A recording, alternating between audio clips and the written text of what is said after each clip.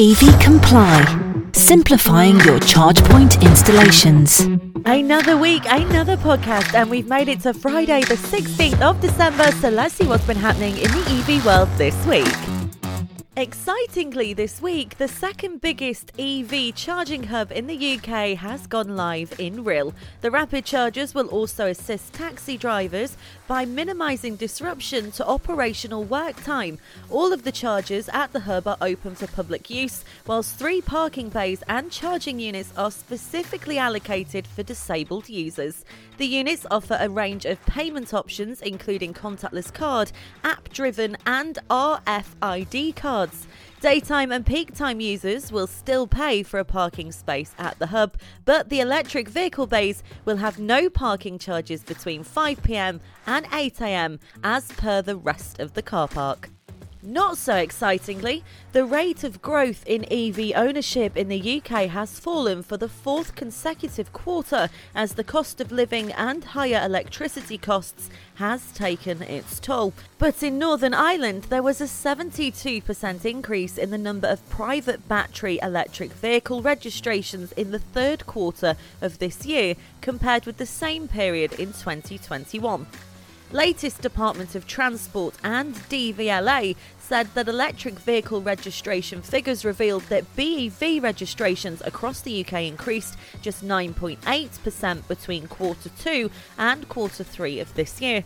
This compares to an 11.6% increase in registrations between quarters 1 and 2 and a 15.5% increase between quarter 4 from 2021 and quarter 1 of 2022. An exclusive agreement for BP Pulse to expand its national charging network with high-speed electric vehicle charge points at around 70 M&S stores has been approved this week. The first pilot sites are now open at M&S Maidstone Eclipse and Southgate, with initial ambition to install up to 900 BP Pulse charge points, adding up to 40,000 kilowatts of charging capacity within the next 2 years. The agreement is part of M&S's plans to build a store estate fit for the future and make it easier for customers to live a lower carbon lifestyle. BP plans to invest up to $1 billion in UK EV charging infrastructure by 2030. BMW have been really busy. A quad-motor, fully electric BMW M car is officially in the works, with the German firm testing a concept recently spotted in the public domain for the first time that will form the bias of its next generation of performance EVs. This change accommodates the electric motors fitted to each wheel, feeding power through a brand new xDrive 4-wheel drive system designed to recoup energy under braking. BMW said this new drive system opens up completely new possibilities, with extremely precise torque and power delivered to each wheel within milliseconds. Speaking of batteries, researchers have invented a new game-changing battery which does not decrease in charge capacity, even after hundreds of uses. Now, an international research team from the University of New South Wales in Australia and Yokohama National University in Japan have claimed to have designed the next generation of EV batteries. They are said to last far longer than the current batteries used in most electric cars. The scientists believe that this new technology could provide a viable and vastly superior alternative to current battery technologies, as experts say that they could even decrease the cost drastically, which, as we know at the moment, is very needed for production. Now, with it being the 16th of December, it's only right that we talk Christmas, but of course EV style. Now, a Nissan Leaf is providing the sparkle for Nissan Sunderland plant's Christmas display to celebrate production of their 250,000th pioneering electric vehicle in the UK. Now, they're doing this to demonstrate that the ability of the Leaf to act as a mobile power plant. It's going to be lighting up a 32-foot Christmas tree and its shimmering reindeer. Alan Johnson, who's vice president at the manufacturing of Nissan Sunderland's plants, said passing 250,000 Nissan Leaf is a tremendous milestone and demonstrates the electric vehicle manufacturing expertise we have built up at our plant over the past decade.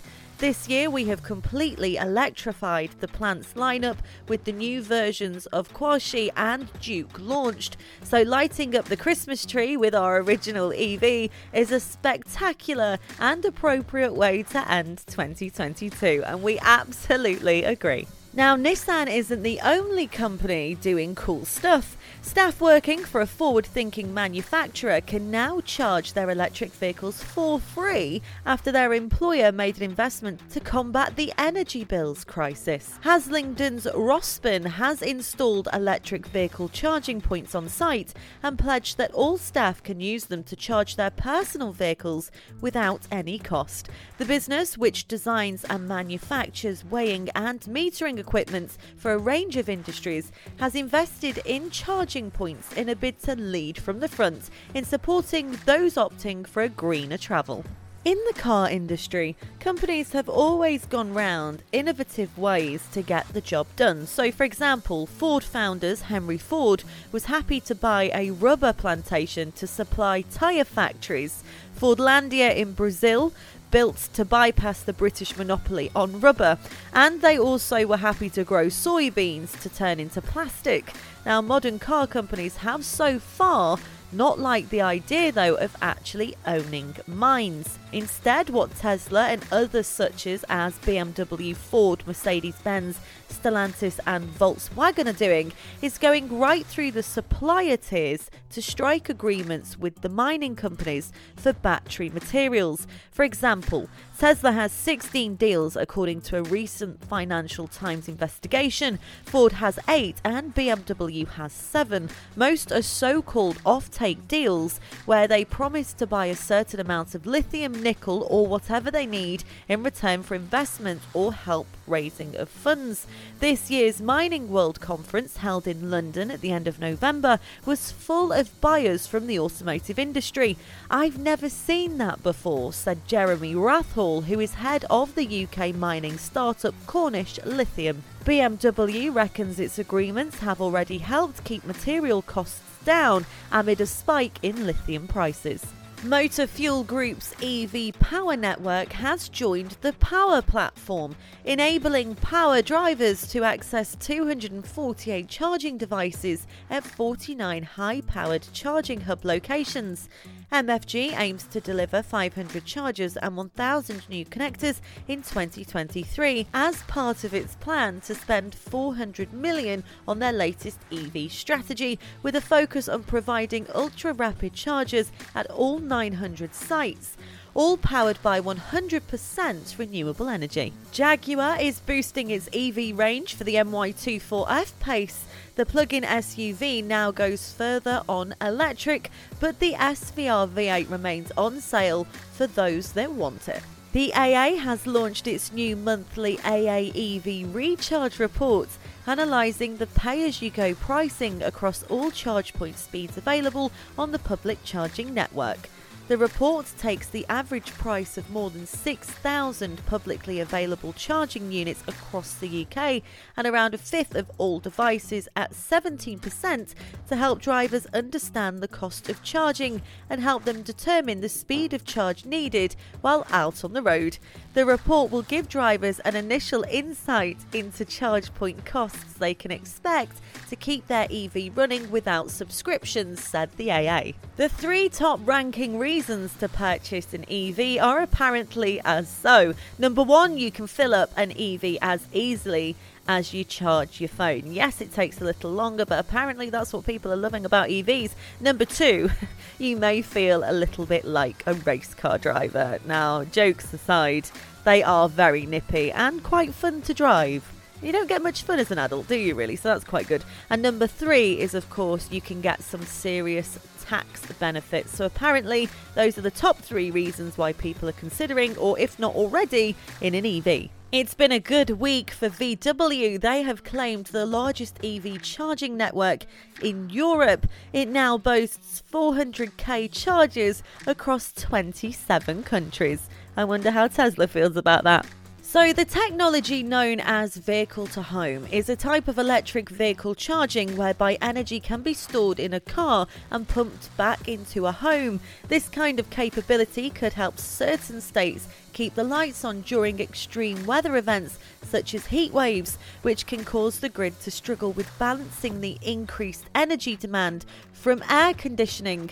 Demand was so high in California this year that people were advised to not charge their cars at certain times to help the grid manage. In the UK, we've also had warnings from the national grid about how rolling blackouts could be introduced this winter should supply levels not meet demand.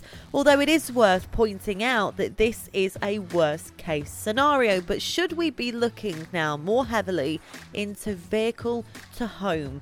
What do you think? We would love to hear from you.